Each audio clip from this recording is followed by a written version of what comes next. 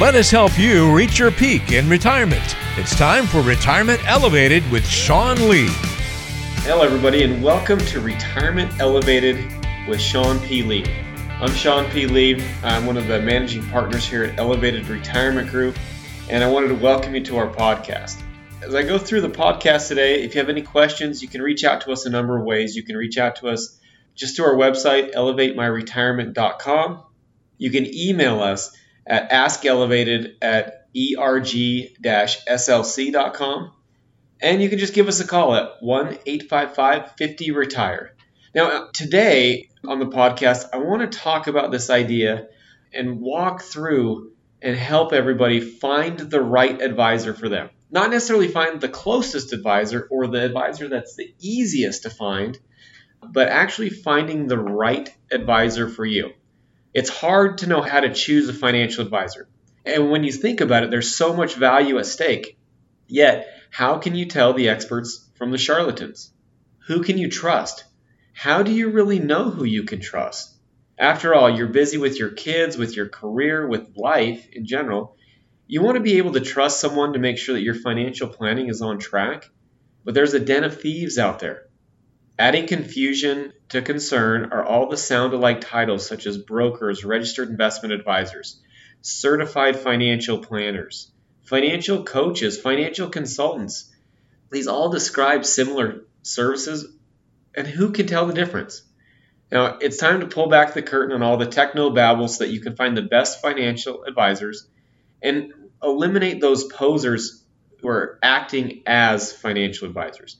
So in this episode, I'll give you a step-by-step due diligence process for how to choose a financial advisor that fits your needs. And you'll learn how to sort through the maze of confusion so that you can get the expert help you need to reach your financial goals without getting ripped off. So let's start with one topic, one question. Let's start with this idea that choosing a financial advisor is more about looking inward on yourself than looking outward in the marketplace. What do I mean by that? When you look for a financial advisor, really what are you doing? You're looking for somebody whose expertise matches your stage of life, your needs, your goals, your desires, and your values. You need to have a really clear idea of what your goals, beliefs, values, and desires are, and then you can start to go out and find the advisor whose expertise, credentials, and experience match what you're looking for. Let me give you an example. Most of you know I'm an avid baseball fan. I played baseball for 27 years. And when I was younger, I had some shoulder issues. Now, the person that I went to when I had my shoulder issues wasn't my general practitioner doctor. They weren't going to help me through the issues that I had with my shoulder. When I met with them, we walked through and we did a routine physical, checked blood and blood pressure, cholesterol, things like that. But they weren't going to help me get through my shoulder issues. So I had to go to an orthopedic specialty hospital and work with somebody who was familiar with a sports injury, one, that understood the body and how to recover and rehab your body from a sports injury. So I ended up at the orthopedic specialty hospital and went through rehab that way. I went to a specialist for my specific injury, not somebody who could look at my throat and my ears and tell me that, hey, you know what, you're healthy right now, go ahead and keep doing what you're doing. So when we start looking for an advisor that matches your stage of life and your stage of need, you need to look inward. You know, what am I trying to accomplish with the money that I have? What do I want to accomplish when it comes to retirement? What sorts of income levels do I need? How am I going to save to get there? And what credentials, licenses, and standard of practice are important to me? Once you're able to look inward and figure out who you are from an investment standpoint and a personality standpoint, you can match your specific needs to the right specialist. Because I can tell you this, that not all advisors are created equally. There's a difference between licensing. There's a difference between experience, credentials, how they get paid, and who they represent. Now, let's look at the three most common compensation models and how that impacts the advice that you receive. Advisors are most commonly paid one of three ways. The first way that an advisor could be paid is by commissions. Now, that's the individual sells you a product and they receive a commission from the company that they're representing and that they're selling for. Now, when we look at the commission world and the securities world, that comes in the form of mutual funds or variable annuities. In the fixed world, it comes in the form of insurance products. And in a lot of cases, we look at, well, what's the incentive to get you into that product for that advisor? Well, it's to sell it to you so they can receive a commission. Now, that doesn't mean that that's wrong. However, you need to have a clear understanding of why that's happening. Why does this particular product fit into my plan? Is there a purpose to the money? Is there a purpose to recommending that, or is it just to receive a commission? Now, the second way that advisors get paid are fee only. That's just like an attorney would get paid or a CPA would get paid for their services. So as the advisor, that advisor can charge a flat fee. They can charge an hourly fee for services rendered. Services rendered could be, create a full-blown financial plan for me. I want you to create a financial plan that I can take, that I can incorporate into my world, but I can oversee it and monitor it. And hey, if I need help along the way, charge me an hourly fee. So it's very upfront. It's flat fee for a plan and then an hourly fee in most cases. Now, the third way that an advisor gets paid is what's called fee-based. Now, fee-based is usually compensation through a percentage of the assets that the advisor and their firm are managing. Forces the advisor to sit on the same side of the table, requires the advisor to have continual relationship, continually work with the client so that the plans are in their best interest in moving forward.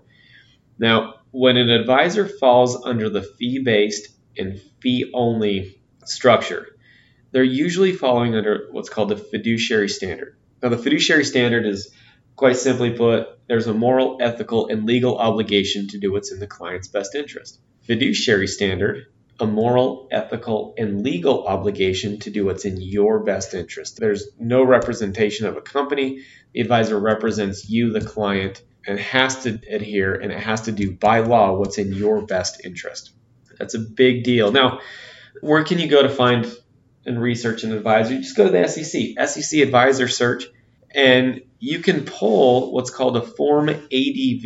Now, Form ADV on an advisor is going to have all of their background, their expertise, their experience, have they had any complaints, and will give you the information that you need to do some research and due diligence on your advisor. So that's where you go to really look to figure out if an advisor is the right advisor for you. Step one is understanding, what does all this mean? How do they get compensated? Where can I go to research them? But then you need to make a determination, is it really important for me to meet with this person face to face? Technology is a wonderful thing. Technology is amazing. Now, my mother is in Massachusetts once a week on Sunday mornings. She gets to FaceTime with the grandkids, and they get to show her all the projects that they've completed this week.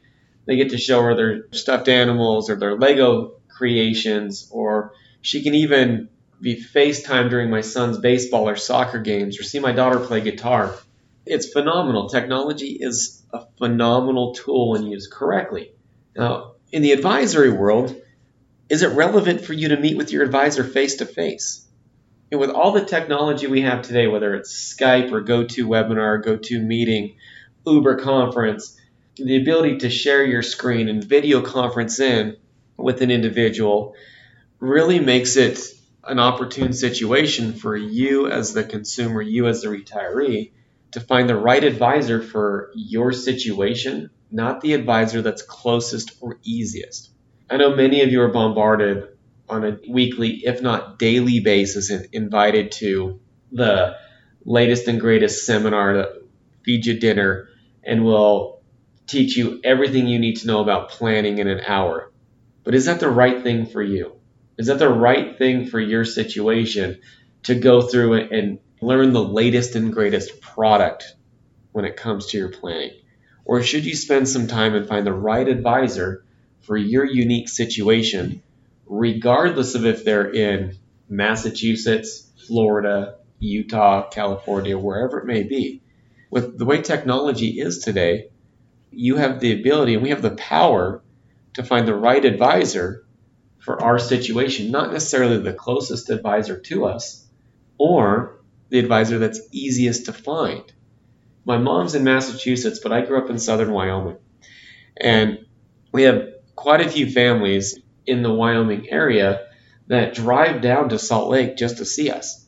Planning is that important. Vernal, Utah, we have families that come out to see us from these areas because their plan is extremely important to them. And they wanted to find the right advisor for their unique situation, regardless of location. So as you're going through your planning, think about that a little bit.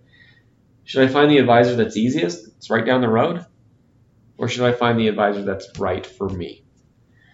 Now, once we know who our advisor is or what we're looking for, do designations matter? Now, there's lots of them: CFP, CPA, PFS, RIA, CFA, CHFC, MSFS. There's lots of designations. What do all these different acronyms mean and different letters behind an individual's name? They all mean different things. Now, the 4 credentials that we look for are CFP, Certified Financial Planner. As far as when we look to hire somebody into our firm, we look for credentials. CFP, RICP, which is Retirement Income Certified Professional, CHFC, which is Chartered Financial Consultant, and I carry a master's degree in financial planning, MSFS. Now, those 4 credentials just mean that the advisors are committed to their craft. They are committed to educating themselves and making themselves better for the clients that they serve. Now, when we look at credentials, does that mean that one advisor who's credentialed heavily is going to be better than another advisor who doesn't have any credentials? Maybe, maybe not. Maybe the advisor that doesn't have the credentials is just really focused at this point in time on providing a level of service for their clients. There are a lot of advisors who carry a ton of credentials that fall under that suitability standard. So credentials are important. They show a commitment to excellence. They show a commitment to bettering yourself, but they should not be the end-all be-all. They shouldn't be the only thing that we look for. We really need to spend some time and look for an advisor who has a strong track record when it comes to taking care of their clients, an advisor who's committed to their craft, an advisor who's going to put you first, regardless of what their conflicts of interest are out there, an advisor who's going to disclose those conflicts of interest. Right now in today's day and age, we're inundated with information, and we can get overloaded when it comes to the information that's out there. And sometimes we need to slow down. We need to slow down, filter through all the noise that's out there. And we call it financial marketing. You can go listen to the radio and hear the latest and greatest on how to plan. Or you could learn how to maximize your Social Security. But we have to understand the difference between financial marketing and financial science. Financial science tells us that, do we really want to maximize Social Security? Or do we want to optimize Social Security? Big differences, because maximization of Social Security just means, hey, get the most out of it that you can, and the best way to do that is to work until you're 70. But do we want to optimize Social Security by incorporating Social Security into my unique plan and figuring out a way to leverage that benefit the best way possible to create a higher asset pool for myself, maybe a higher income stream for myself, and potentially an increase in inheritance to my beneficiaries? So that's just one example of financial marketing through financial science. So on today's podcast, I just want to talk about, how do you find that right advisor? What do you look for? Does that right advisor need to be right in your backyard, or are you willing to talk to somebody who's maybe 1,000 miles away, as long as you know that you're going to get the right plan for your situation and it's going to be yours? Think about it a little bit. Now, I wanted to thank everybody for listening today. Once again, this is Retirement Elevated with Sean P. Lee. I wanted to thank you all for listening. And once again, if you have questions, you can reach us at 855-50-RETIRE, or you can go to our website at elevatemyretirement.com. Thanks again, and I look forward to speaking with you soon. All the best.